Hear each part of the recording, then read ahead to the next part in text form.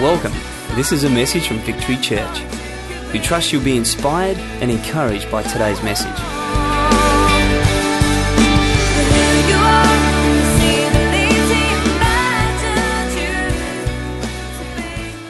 My daughter, well actually let me just explain, I've got two daughters.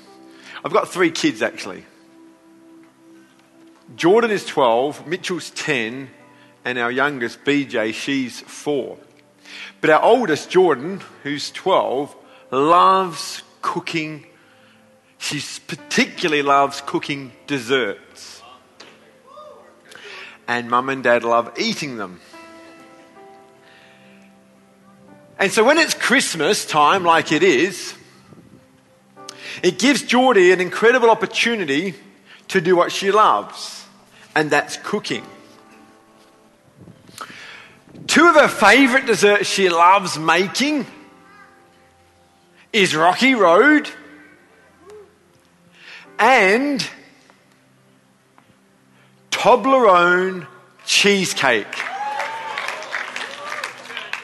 And if you haven't had Jordan Rainbow's Toblerone chocolate cheesecake, you have not lived. Mick? Brilliant. So invite us around and you'll get a little bit of dessert. But it's as I've been watching her over the last few years doing what she loves doing, in particularly the lead up to this Christmas, I felt God highlight some things to me. People often ask me as a pastor, how do you hear God speak? Well, this is one way. What I'm about to tell you is one way God speaks to me. Because as Jordan was preparing, I thought, my goodness me, life and Christianity in general is a lot like baking a cake. And so I've entitled this morning's Christmas message, Christmas Cake. And I have a Christmas cake right here. You want to see it? Who likes Christmas cake? Who likes marzipan? Special place in hell for you. I say that because marzipan's from the devil. I never forget eating Christmas cake. Think, man, this is great, but there's something in it that's just off. And we weren't that. It was that thin layer of marzipan between the cake and the icing that every true British person must have, because we've always done it that way. But it tastes horrible, I know, but we've got to have it. So here's a little Christmas cake as a little prop that I have for you today to highlight my message. And as Jordan's been preparing, I thought, there's some things we can learn from baking a cake. And I want to go through them very quickly right now. The first thing is this. When it comes to baking a cake, you need the right ingredients. Everyone say right ingredients.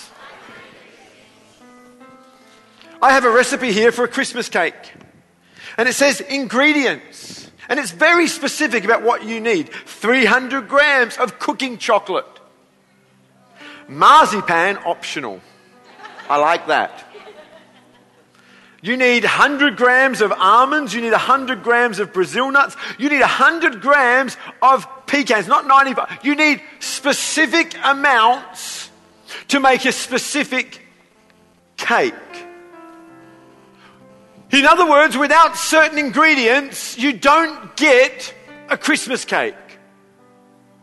Does that make sense? Here's my point.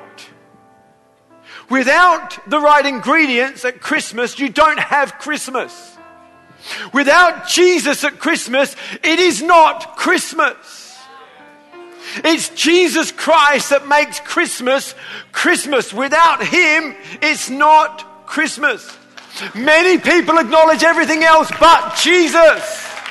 They'll acknowledge a big fat guy with a red suit and a white beard. They'll acknowledge trees. They'll acknowledge lights. They'll acknowledge anything but the reason for the season. And that's fine. But those things alone don't make it Christmas.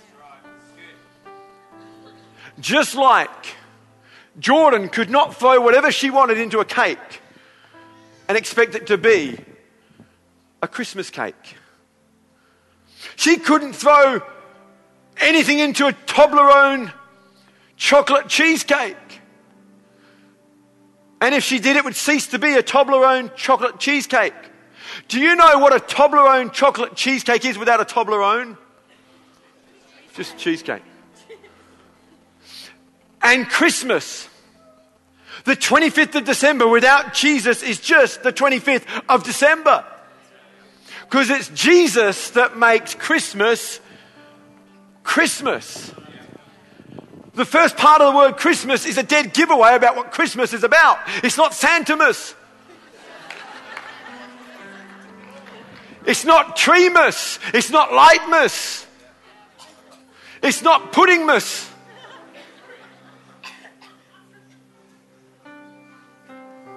It's not religious festivalmas. It's not going to churchmas. Christmas is about a person, and his name is Jesus. Can I have a round of applause?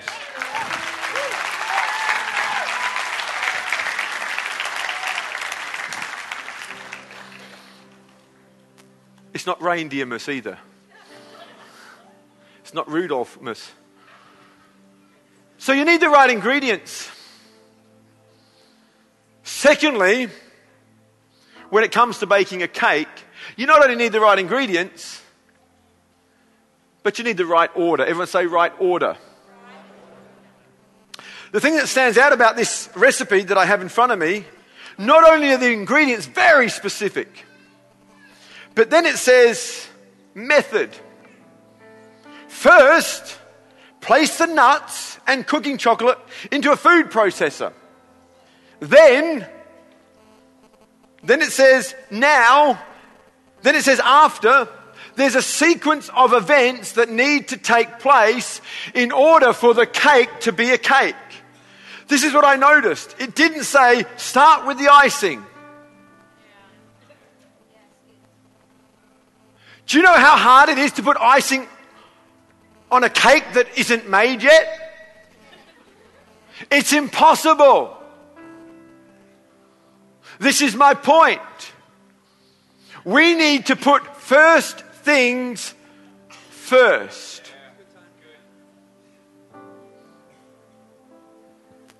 In Matthew chapter 6, verse 33, it says, seek first God's kingdom. Seek first his righteousness. And then all these other things will be added to you as well.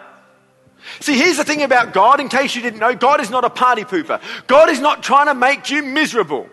God is not an old man in heaven sitting on a cloud playing a harp with a beard and a miserable face trying to make your life miserable. That is not who God is. It may be your picture of God, and if it is, I want that to be smashed today because it's not true. It's not who God is.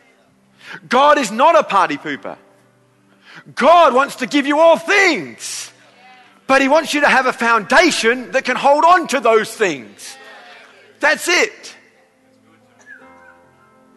As a young man growing up, my parents put into me values as a foundation so that when I got married and when I got a car and when I started to drive, I could handle the responsibility of those things. What came first? The values.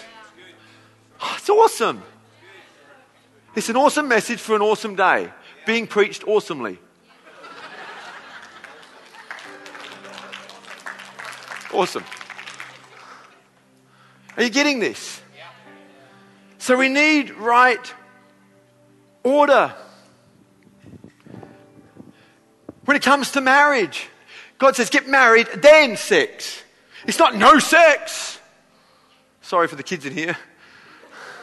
If you have to explain something when you get home, parents, my job is done. But we put things before the right order and we don't know how to handle it. And so we talk about we've got to be sexually compatible, this, that, and the other, as if that's what makes a marriage. No, it's not. What makes a marriage is learning to talk. It's learning to love. It's learning to surrender. It's learning to say, yes, dear.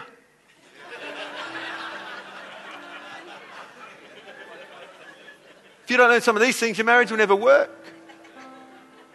No matter how sexually compatible you are. See, people view Christians as they're just the boring guys who don't do anything and just boring. Who wants to be a Christian? That's not it. God wants to give you all those things. But just first things first. That's why the Bible says, seek God first. Put God in your life. Because your life was not designed to do by yourself. We were designed to be with God. Marriage was not designed to work outside of God. It was God's idea. There is nothing wrong with marriage. In spite of the divorce rate, there's nothing wrong with marriage. Marriage is perfect. It's God's idea and it's perfect and it works. What messes it up is that we don't know how it's meant to work. We don't know how to do it because we haven't got the right foundations. So wonderful for me being a parent and being able to bring God into my parenting.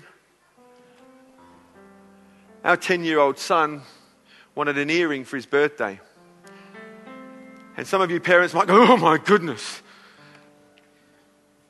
But his reasoning was, his sister got one at 10, so he wants one. And so we had a little chat with him about why he wanted one, and I felt his attitude was really cool. None of his friends got one, he's just a little trendsetter that he is. And so then I was able to take this conversation to God and say, God, you heard that conversation. And I'll never forget, I was in the shower, which is gross, I know. But you know, Albert Einstein said this. He said, why is it I have my best ideas in the shower? It's weird, kind of you relax. And I'm just thinking about this conversation. I said, Lord, you heard that conversation. Is there anything I'm not seeing? And I just felt, no, I didn't hear a voice. I didn't hear, Tony, put some clothes on. I'm not talking to you naked. And yet that's what he did with Adam and Eve. And it's just, we make it weird, not God. And I just felt God say this. You will have to say no to him many times. This is not one of them. And so just be able to do that little thing with absolute confidence because I've invited God in for his wisdom and his direction. Now, you've got your kids. And honestly, for some of your kids, it would be wrong. But this is one thing I love about God. It's not a one-size-fits-all world. This is what religion does. What are we allowed to do and what are we not allowed to do? How long does our hair have to be? How short can it be? How big are our muscles allowed to be? Are we allowed to do this? Are we allowed to do that? That's religion. I hate it with a passion. I love relationships. And my kids are different than your kids. And you need wisdom. You need God's wisdom in knowing how to raise your children. Because what's good for our kids may not be good for your kids. And what's good for your kids may not be good for our kids. And I realize our son or our daughters doing certain things and having certain things could pose a problem for some of you who have kids a similar age. My answer is seek God. He'll speak to you on those things. Because parenting is meant to be done with God. Marriage is meant to be done with God. Our lives are meant to be done with God. And then he adds all these things. See, we're not against fun. We're not against toys. We're not against presents. We're openly saying, look what I got. Nothing wrong with that in the right order. Are you saying as Christians you're not to have toys? We're not saying that at all. We're saying put God first. And in putting God first, you'll know realistically what kind of money you've got to spend as opposed to trying to keep up with the Joneses. You say, Lord, this is all we've got. There's some wisdom here.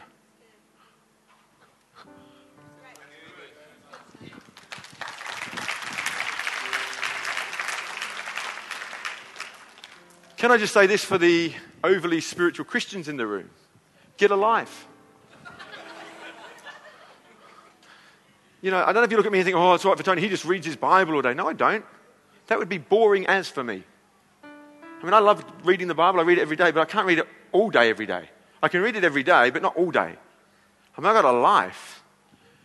And it's in seeking God first. I do a whole heap of other things, and God adds to my life. Because Jesus said, I came that you might have life to the flippin' fullest. I added the flippin'. In case you're wondering, what Bible is that? I've got to get that one. Some of you should stop reading your Bibles and just get a job. Some Some of you should just, stop reading your Bibles and just get a life. Some of you should just stop preaching all the time. Shut up. Because it's not like seek God, full stop. That's the trouble with these monasteries. We just lock ourselves away. That's not how God intended to do it. I see Jesus walking with his disciples and having fun and laughing and joking, teaching, and then poking Peter in the eye and having fun and laughing and joking and whacking Don. And then like these guys getting in a fight, and Jesus laugh, and then Jesus going stacks on.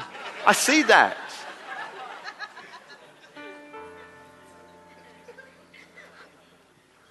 Religion is not this, can't do this, can't do that. Boring.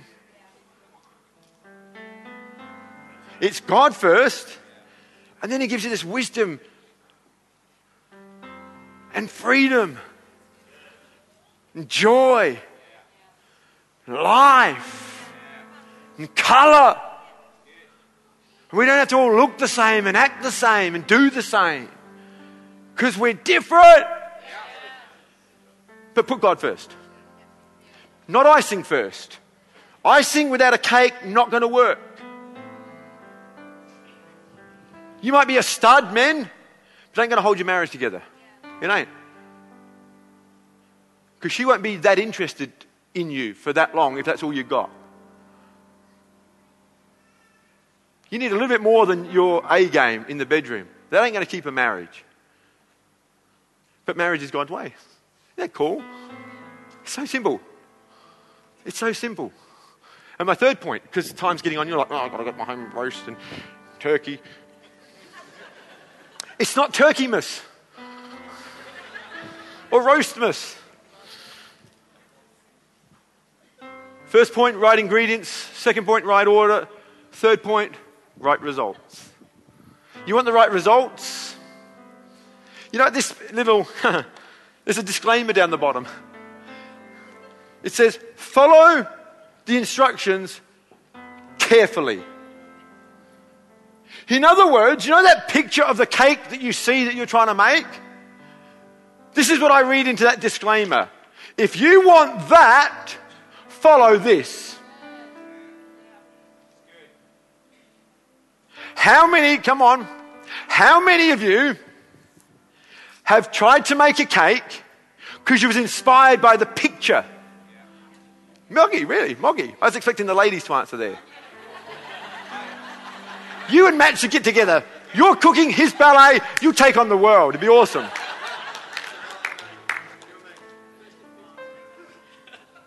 And how many have opened the oven and the cake's gone...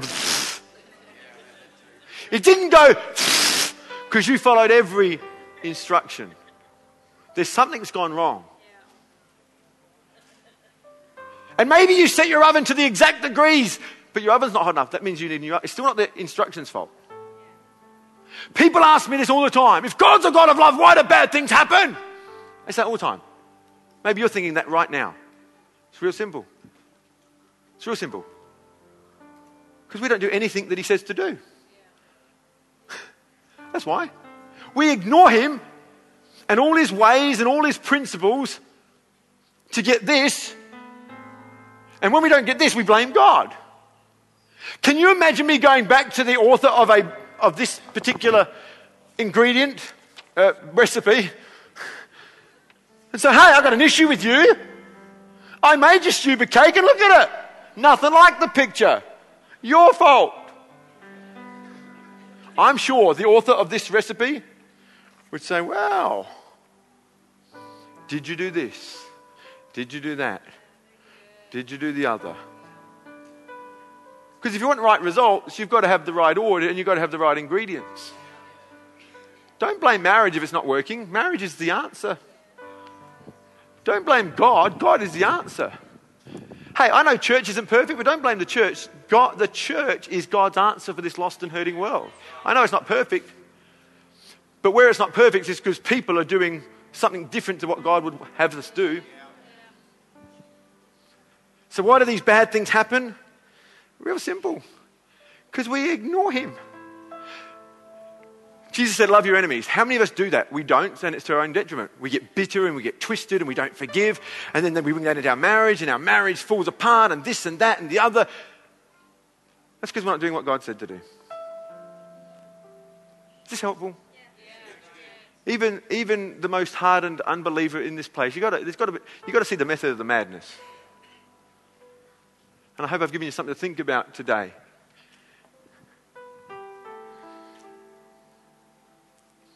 The Bible is a picture book of what our lives could look like. Just like you have a picture with a cake, this is what it could look like.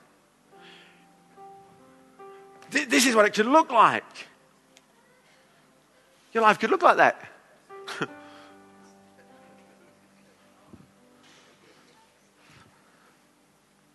And the Bible is an incredible picture book of what your life could look like.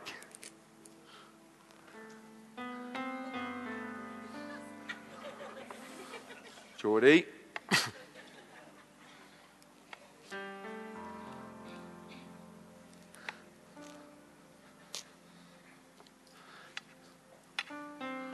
How you doing? You all right?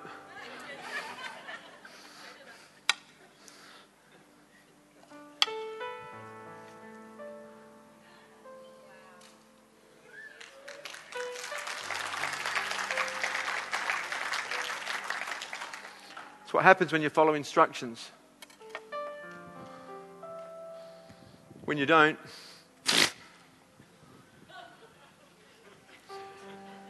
here's some advice for you today in Christmas. Don't overeat. And tomorrow, exercise. If you don't, your body's going to go.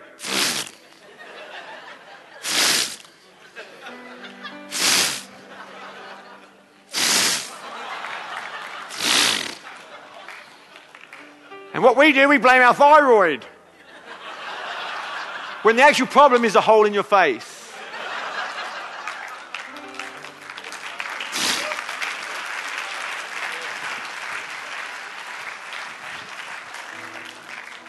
Got to check my thyroid out. No.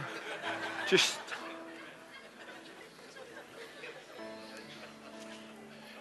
But you know what? Don't be fanatical, but just exercise a little. Be wise with what you eat.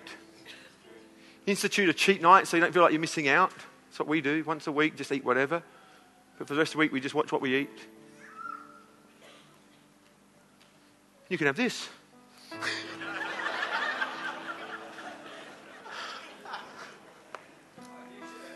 You should. Let me read a scripture to you. In Matthew 1 verse 21, she'll give birth to a son, and you're to give him the name Jesus, because he'll save people from their sins. When you receive Jesus into your life, and that's what we're receiving, is a person. Christmas is about receiving a person. Not a DS, not an iPod, not a transformer, and they're all great. After. Transformers and all those things, fantastic. Have fun, knock yourselves out. But after, receiving first things first. As you receive God. I mean, I think the whole morning has really been about us. You can't say this is boring. You can't say this is religious. You can't say this is just narrow-mindedness. We celebrate kids. I mean, I've videoed our kids just opening all the presents. And BJ. So no, just be more natural.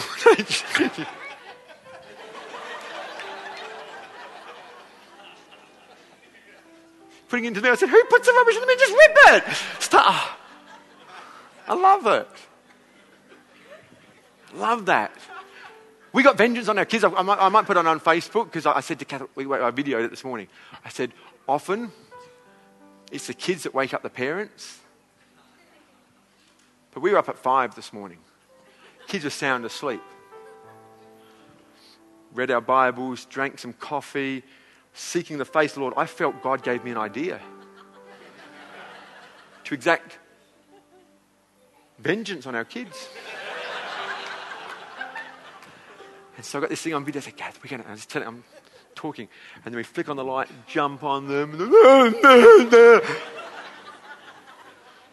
BJ's like, God, what's going on? The Christian life's not a boring life, it's a full life. And when you give your life to Jesus, the reason we give our lives to Jesus is because he knows what to do with our lives. He gives you great ideas, like go and just mess with the kids' heads. We've got a friend staying from America/Sydney, whatever, Stephen with us in the other room. And I said, let's get Stephen. But I didn't feel the green light in God, so I thought, I better leave him alone. Saw that one going horribly wrong. When you give your life to Jesus, 3 things can happen for you. Your past can be forgiven. Forgiveness for all your sins, all the things you've done wrong. Absolute cleanliness and wholeness before God. Your present can be managed. Whatever you're going through right now, whatever difficult time you're going through right now, God can give you strength for the here and now. And your future can be guaranteed. The mortality rate in Australia is 100%. Every one of us dies. But having Jesus can take away the fear of death. It won't stop you dying, but it can take away the fear of death because we go to a better place. Will you please stand with me this morning?